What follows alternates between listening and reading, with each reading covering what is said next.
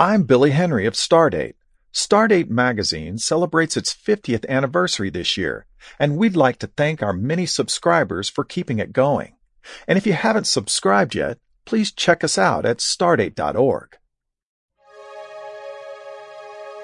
Stardate, February 28th.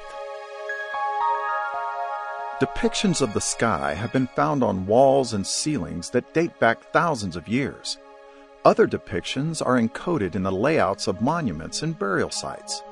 The oldest known portable view of the heavens is ancient as well, at least 3,600 years old. The Nebra Sky Disc was discovered 25 years ago in Germany. It was buried with swords, axes, and other artifacts. The combination allowed archaeologists to date the burial of the cache to at least 1600 BC and possibly earlier.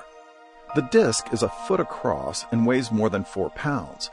The front has a blue background inlaid with about 36 features made of gold. The features include a solid disc and a crescent.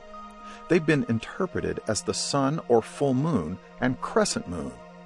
There are also 2 gold arcs.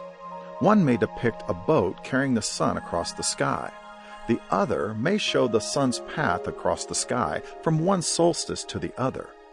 Finally, there are 32 smaller gold spots, the stars.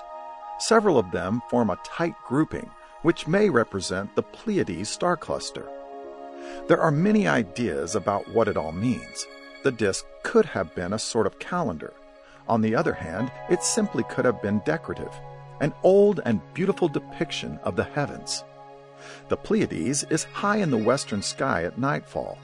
Its brightest stars form a tiny dipper shape, a common landmark for skywatchers, both ancient and modern. Our web address is stardate.org. For the University of Texas McDonald Observatory, I'm Billy Henry.